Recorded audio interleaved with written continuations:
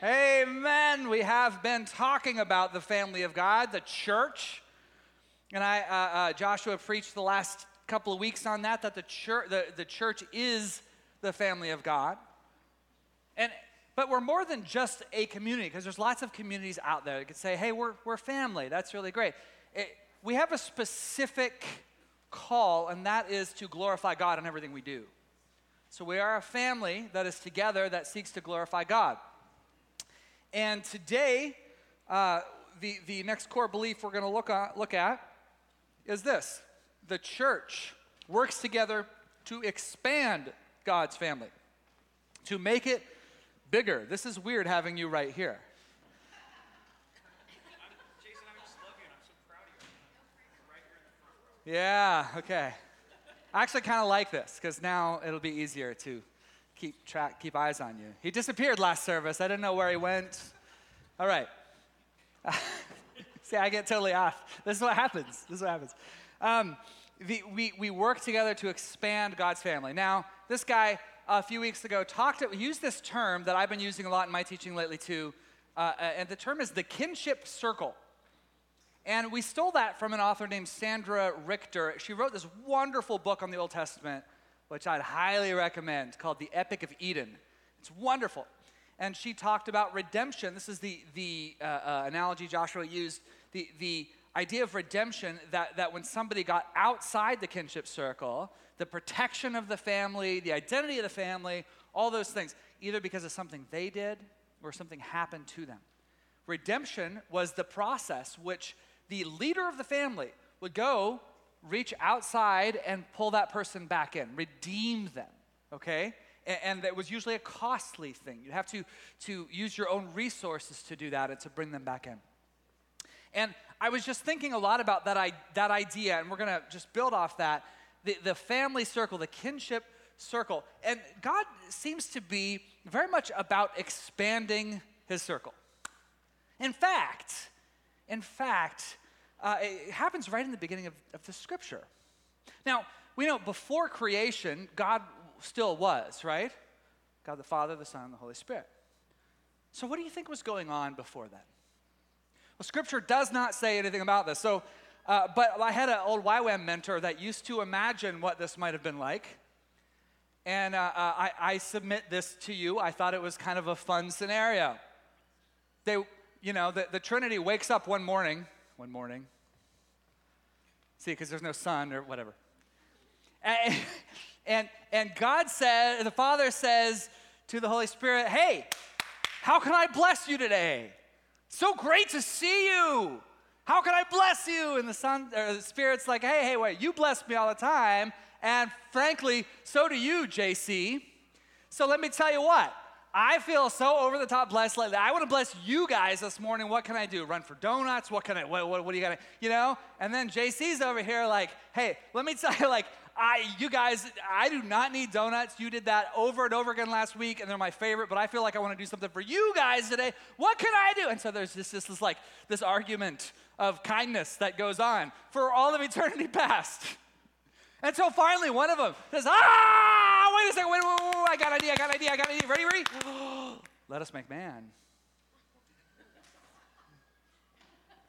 Isn't that cool? In other words, what if there's so much goodness, so much love and affection inside that circle, and it's like, we just got to make it bigger. we got to make it bigger. Fine. I will move back into the camera. I have everybody waving at me. Stop going on. Sorry, those of you who are watching from home. But frankly, you're a bunch of sinners anyway for being back there. Be up here. Not really. I'm just teasing you guys. But Joshua's not teasing. I am teasing because it's wonderful that you're joining us there. But we're having fun in here, and I keep wandering off too far. Okay, where was I? Marianne, where was I? You don't remember where I was. Okay. The circle expands, right? The circle expands. Let us make man. So he makes man. And what happens immediately with Adam and Eve? They say, hey, be fruitful and multiply. In other words, let that circle expand some more. Now, we love when babies are born around here. There's Tyler and Ashanalia back there with Isla, Janae. And I tell you, you see that kid and you're like, oh, it's so great. Multiplication, being fruitful, multiply more. It's great, right? And I think that desire to have a family and to grow that circle is the same that God has. That I have a lot of love and we want to give more.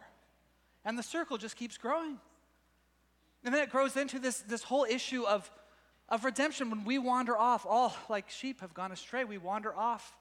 And what does God do? He calls us back to redeem us back in because he wants the circle to grow. It happens over and over again. God is about growing that circle. So Jesus comes to earth, and he's got these disciples with him, and he dies, and he comes back, and he ministers to them, and right before he goes away, what does he do? Well, he tells them, Matthew 28:19, he says, go therefore and make disciples of all nations, baptizing them in the name of the Father and the Son and of the Holy Spirit. In other words, more. Let the kinship circle grow. Now, how big should it grow? Well, there's a fun theological question for you. People of different theological traditions have had different answers to this. Some have said that God chooses from eternity past who he wants in the family to be with him forever and who he doesn't. I tend to disagree with that notion. That's not something that I see in the flow of Scripture and the heart of God and the arc of the story of Scripture, nor in the ministry of Jesus. But if that's the tradition, if you come from a more reformed theological tradition, that's wonderful. You're so welcome here. You do not have to agree with me in order to be part of this family. I'll tell you what, though, we can go out and have a sandwich, talk it over, and then when we get to heaven, if we're both chosen, you can owe me $5. That worked better that time, didn't it? That was good. Thank you. That was a joke. I'm just playing with you. Thank you. I appreciate that.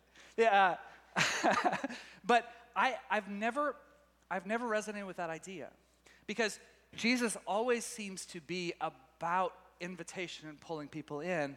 And also, I see some of these scriptures and I'm like, oh, it's hard to see that. For example, 2 Peter 3:9, we see that God, it says, is patient toward you, not wishing that any should perish, but that all should reach repentance. Isn't that something? He wants everyone to reach repentance. And that's in the context of this, like people saying, why is Jesus taking so long to come back? And Peter says, oh, he's patient. He wants more people to come home. That's why. I love that. And then we see in Ezekiel 33:11, as I live, declares the Lord, this is very pointed. As I live, declares the Lord, I have no pleasure in the death of the wicked, but that the wicked turn from his way and live. I have no pleasure in the death of the wicked. You know that God does not delight in the death of the wicked. Wow. Because that's the way a lot of us have seen him. Now, I am so thankful that he's going to right all wrongs. I'm so thankful that he is a God of justice. But clearly, he's also a God of mercy, and he wants to give mercy. He desperately wants to give mercy. Sometimes with some, he won't be able to. But that is the heart of God. That's clearly the heart of Christ, to give mercy. Our job then is to make the table big. We're in the kinship circle. We're in the family compound, the family ranch. And we've been brought home. And guys, our Father's house, fortunately, is a big house with lots and lots of rooms. And it's a big table with lots and lots of food. It's a big yard where we can play football. It's a big house. There's a lot of 90s songs with really terrible theology. That one has wonderful theology. It's a big house. We're all going to our Father's house. Like, that's what he wants. So as we're there, we just prepare a big feast. And we invite all, the highways and byways, and we call them in. We want the circle to be big. We are called to expand God's family. What a beautiful privilege that is. How do we do it? Well, we do it through word and through deed. We announce the invitation of the gospel. And we've done that throughout our history. Some of you guys have read Pastor John's book I heard it on the 806. He tells a lot of stories there about this congregation, the amazing stuff that God did. Some of you were there for some of those stories. Incredible as I hear them, right? Some awesome stuff that God did of announcing the goodness in places like Guatemala and Nicaragua and Russia and all these places. We strongly believe in that and announcing the invitation to join God's family, to come into the kingdom. Also, through deeds, also through practical ways to show that we love our neighbors, whether across the street or around the world. Being the hands and feet of Jesus, or as Janelle often says, to be Jesus with skin. That is a beautiful part of the invitation, of expanding God's family. And word and deed are not in conflict whatsoever. It means that we're being consistent. We announce the goodness of God, we announce his love, and we show people his love too. The reason we do this is because this is what Jesus did. And if he's called us to make disciples of all nations, then we have to take seriously what it means to be a disciple. Now, disciple is one of those terms that can be white noise for us. Is that right? Just very religious-y term, and it just sort of means Christian or whatever. Disciple had a pretty concrete meaning. I listened to a teacher named Ray Vander Laan, who is a Christian who has studied for years in Israel and has done some real deep dives on early culture, or early Jewish culture, and was looking at what a disciple and a rabbi's relationship was like. And it was not like a college professor and a freshman who comes to class a couple times a week. This was a full-time, very intensive kind of relationship. When Jesus said to these guys, "Follow me," he wasn't saying, "You want to just trail around? I'm going to Capernaum and going to find an Airbnb there and then heading down to Nazareth." It wasn't like that. It was like, "Follow me in everything I do." In other words, copy me. Emulate me. Do what I do. And that was such a strong impression that a disciple would become like his rabbi. Not just learn from him, but become like him. They follow him everywhere. All the time as he's eating, maybe he has a prayer that he's going to pray before he eats. All the time, how do you do this? How do you do that? Eating, sleeping, walking, all of these things that you could become like him. One actual clear picture of this, as much as I hate to admit it, because I did not like these movies, but the Star Wars prequels. I apologize. Apologize to my daughter, Emily. Please forgive me here. Star Wars prequels, I did not like these movies. But they had a glimpse of this. So when you had the Jedi and the Padawan learner, you guys remember this? You had Obi-Wan Kenobi and Anakin Skywalker, and they're wearing the exact same clothes, and they've got their hair combed the same way, and a little braid at the back.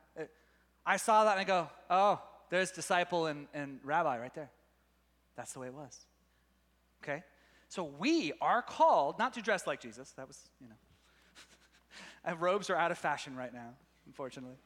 We are called to follow the way of Jesus, to do what he did, to be like him, and to do what he did. So the Great Commission is sort of like, go do the things that I did. Go show the world what I'm like so they can all be like me too.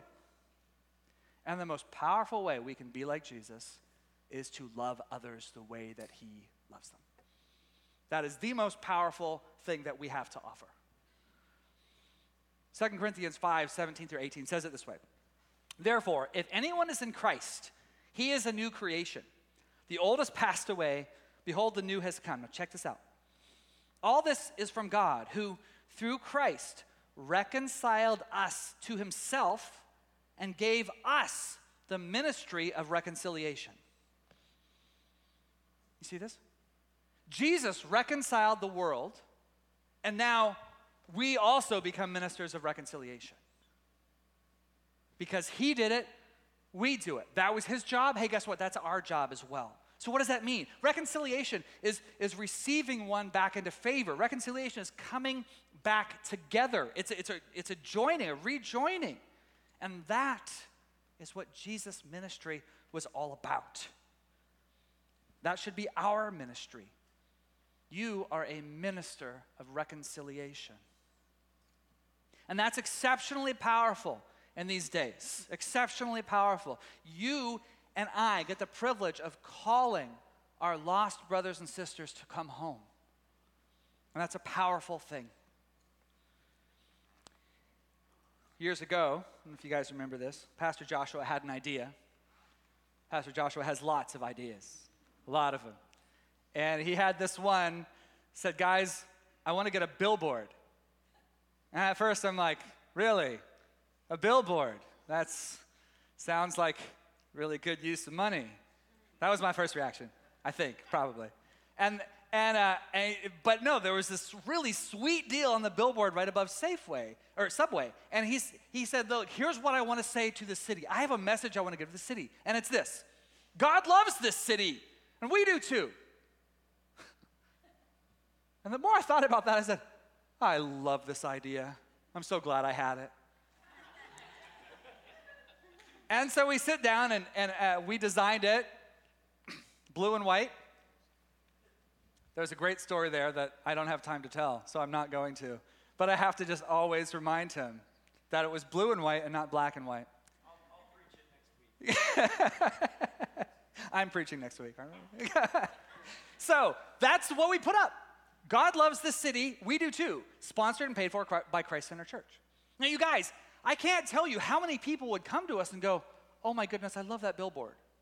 That moved me so much. We're like, it's just this little thing, right? It was up for about a year, and then the Sweetheart deal was taken down. We're like, that's too much money. But that was such a powerful thing to say. Now, why was it so powerful? I think it's this. We are called to the ministry of reconciliation, but we live in a world where most are ministers of division. The ministry of division is hard at work. Hard at work. And it wants to tell people all kinds of things, that they're divided on all sorts of lines. The ministry of division says you're divided on the lines of all kinds of ways, right? On class, right? On political persuasion, if you even have one. You should be divided in terms of what color your skin is, or all kinds of things about sexuality. Oh, you should be over there, and you should be over there. And everybody should be fighting. Like, that's the ministry of division. And it's hard because you feel all of these things, and you're like, man, the culture's trying to tear us apart, you know? And one of the ways they try to tear us apart is by our church status, or our religious identity. Here's people that go to church and people that don't go to church. Yeah, we got to cause more division there. And so here's what you see. You see like, I don't know how many times I've seen, you've probably seen this too. Like, some sitcom or big Hollywood movie, and you got all these cool characters, and then the Christian guy comes in. And he's either a real moron or he's a total snake, And I see that so many times, and I'm just like, oh, come on. Like, I'm offended not because they're putting down Christians. I'm offended because it's so unoriginal. It's so cliche. I'm like, you just stole that character from the last movie. Like, stop it. Really? Have you ever actually met any characters like that before? And maybe they did, because they're out there, right? But I'm like, Christians are actually mostly just normal people. Like, normally not these extreme caricatures. That's the ministry of division. Now, unfortunately, we've kind of done the same thing with a whole bunch of Christian movies, because they've taken the atheist character and made him the snake, right? Oh, that's the guy who wants to squash the faith of the poor little Christian student. It's like, come on. Like, are they out there? Well, sure. Just like Christian jerks are out there, but most atheists are just normal people who haven't found a way to believe yet. In other words, the ministry of division can go in lots of different ways. We're not called to that. We're called to the ministry of reconciliation. So that billboard was a powerful statement to say, there's not going to be this like, here's the secular part of the city and here's the Christian. We're going to have this, yeah, like that's what people are expecting sometimes. That's not, we just told the city that's not the way it's going to be. We actually love the city. That is what we're called to, the ministry of reconciliation. My computer's making a noise. It stopped. Thank you. Thank you for your prayers. Jesus himself, in his ministry of reconciliation, chose to love his enemies and even said to bless those who are persecuting. Now that is a pretty powerful thing, to bless those who are persecuting. That's a hard thing to do. And in order to do it, we have to work together and we have to be determined to love through all things. So the posture that we have tried our best to take is to work with other believers all around the city, all around the region, and just say, we're one of you. We want to bless you. We want to bring the kingdom of God more and more. Like, we want to be here. We want to serve your needs. We want to weep with you if you weep. We want to celebrate with you when it's time to celebrate. Like, that is the posture we've tried to take, the whole church, taking the whole gospel to the whole city. And that's a difficult thing to do because it means we don't get to react in kind. We don't get to react when people are when we're being attacked with division. We don't respond that way. Here's what Jesus did. Jesus kept on loving. He said this, "For God so loved the world that he gave his only son, that whoever believes in him should not perish but have eternal life." You know that part, but look what it says next. "For God did not send his son into the world to condemn the world, but in order that the world might be saved through him." Let me say that again. He did not come to condemn the world. One more time. He did not come to condemn the world. He came to save the world. He came to save the world. It was in the midst of the mightiest persecution. You guys, when Jesus, I've been thinking about this. This has just moved me lately. When Jesus said, love your enemies and bless those who persecute you, he was living under a tyrannical empire with homicidal maniac emperors and slaveholders. And they commanded legions and legions of violent soldiers who would soon put him to death without cause and literally throw his followers to lions. That's the environment that he's in when he says, hey, love your enemies. Hey, bless those who persecute you. And there's so much talk lately about, well, we live in unprecedented times. Unprecedented. I'm so sick of that word, unprecedented. Is anyone else? Can we retire it forever? We all got emails from Spotify Premium that said unprecedented times and all these random things like enough. We're not in times that are that unprecedented. Yeah, we're in times of division, but good grief, we don't live when Jesus lived. And Jesus, in the times that are like 100 times more intense and more turbulent than what we're in, still said, love your enemies. And he still said, bless those who persecute you. So in other words, I think we can do it. I think we can do it. We really can be ministers of reconciliation.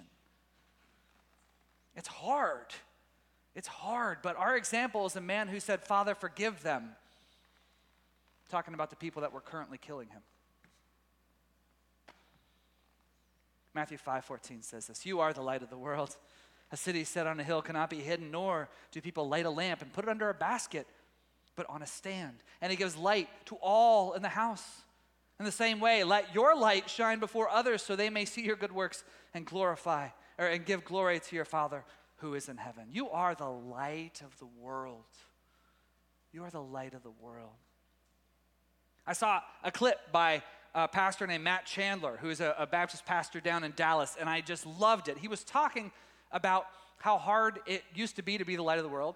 Like in our minds, we're like, it's really, really hard, and not like it's easy, but he was talking about like back in the day, if you wanted to stand out, you want to really shine, you had to have like answers. You had to answers for all the deep, hurting questions. You had to dive into apologetics and to feel like you were finally ready to be the light of the world.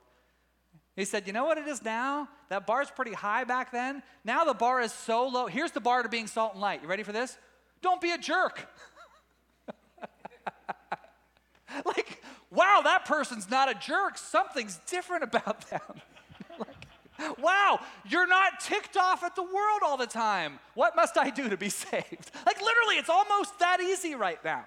Because so many people have lost their minds, and there's so much contention, and there's so much anger, and there's so much fear, and everyone's swimming in all this stuff, that if we can be ministers of reconciliation and just show love to all people even when they disagree with us, that's light. That's light, and they can see Jesus in that. So I know these are hard times, but guys, there's wonderful opportunity right now to really, really shine and just come in the opposite spirit and just choose not to get offended and just say, this is who we are, this is what God's leading, and God loves you. Light of the world. When the prodigal son left home, we've often envisioned the father waiting for him, right? You've seen that picture of the father on his porch swing. He's got his binoculars and he's waiting for his son.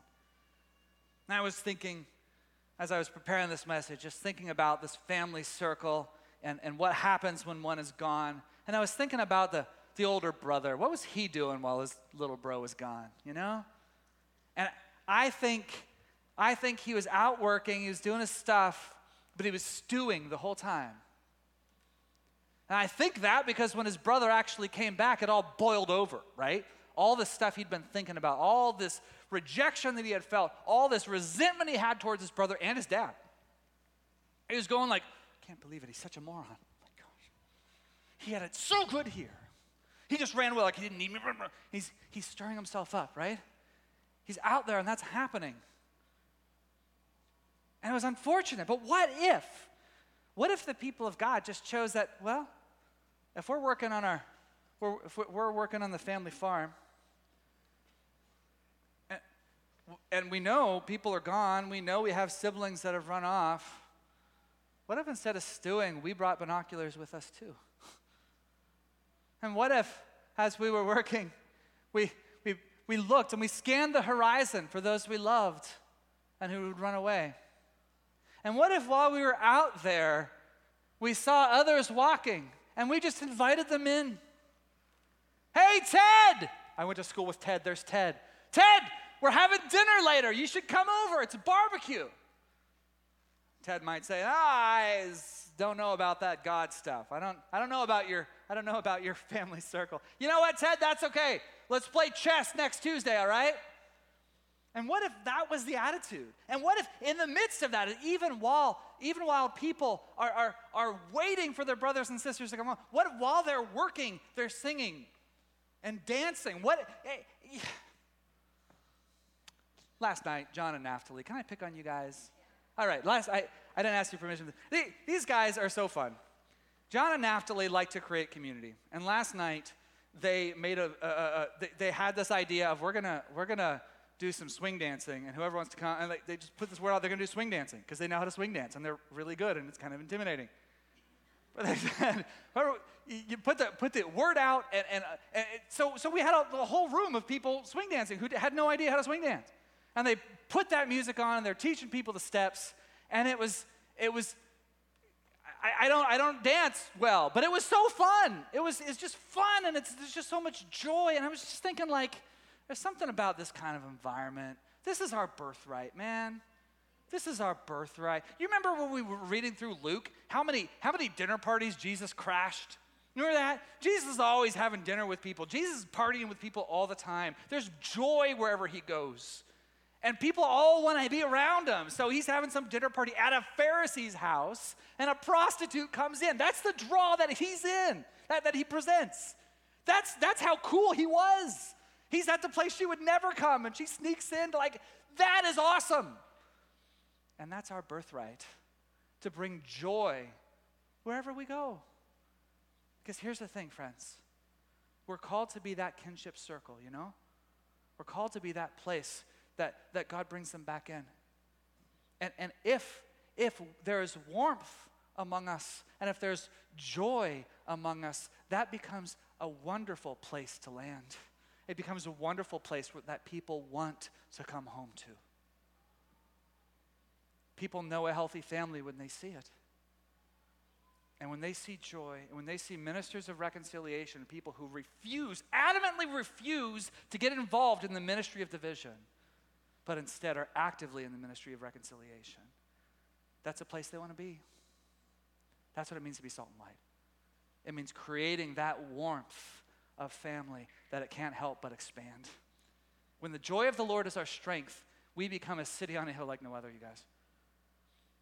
We become a light to the world. And that's my prayer. That's my prayer. That God's family continues to expand because we end up looking so much like Jesus that people just want to be with us and they want to a taste of that healing. They want a taste at the big, big table. They want to go play in that big, big yard. They want to be in their Father's house.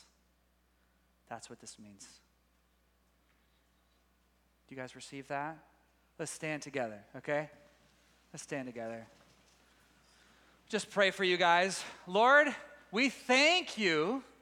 We thank you so much for your example of being that minister of reconciliation. And now, for each and every one of us, I pray, Lord, that you would inspire us afresh to love like you love, to have the joy of the Lord, for that to be our strength.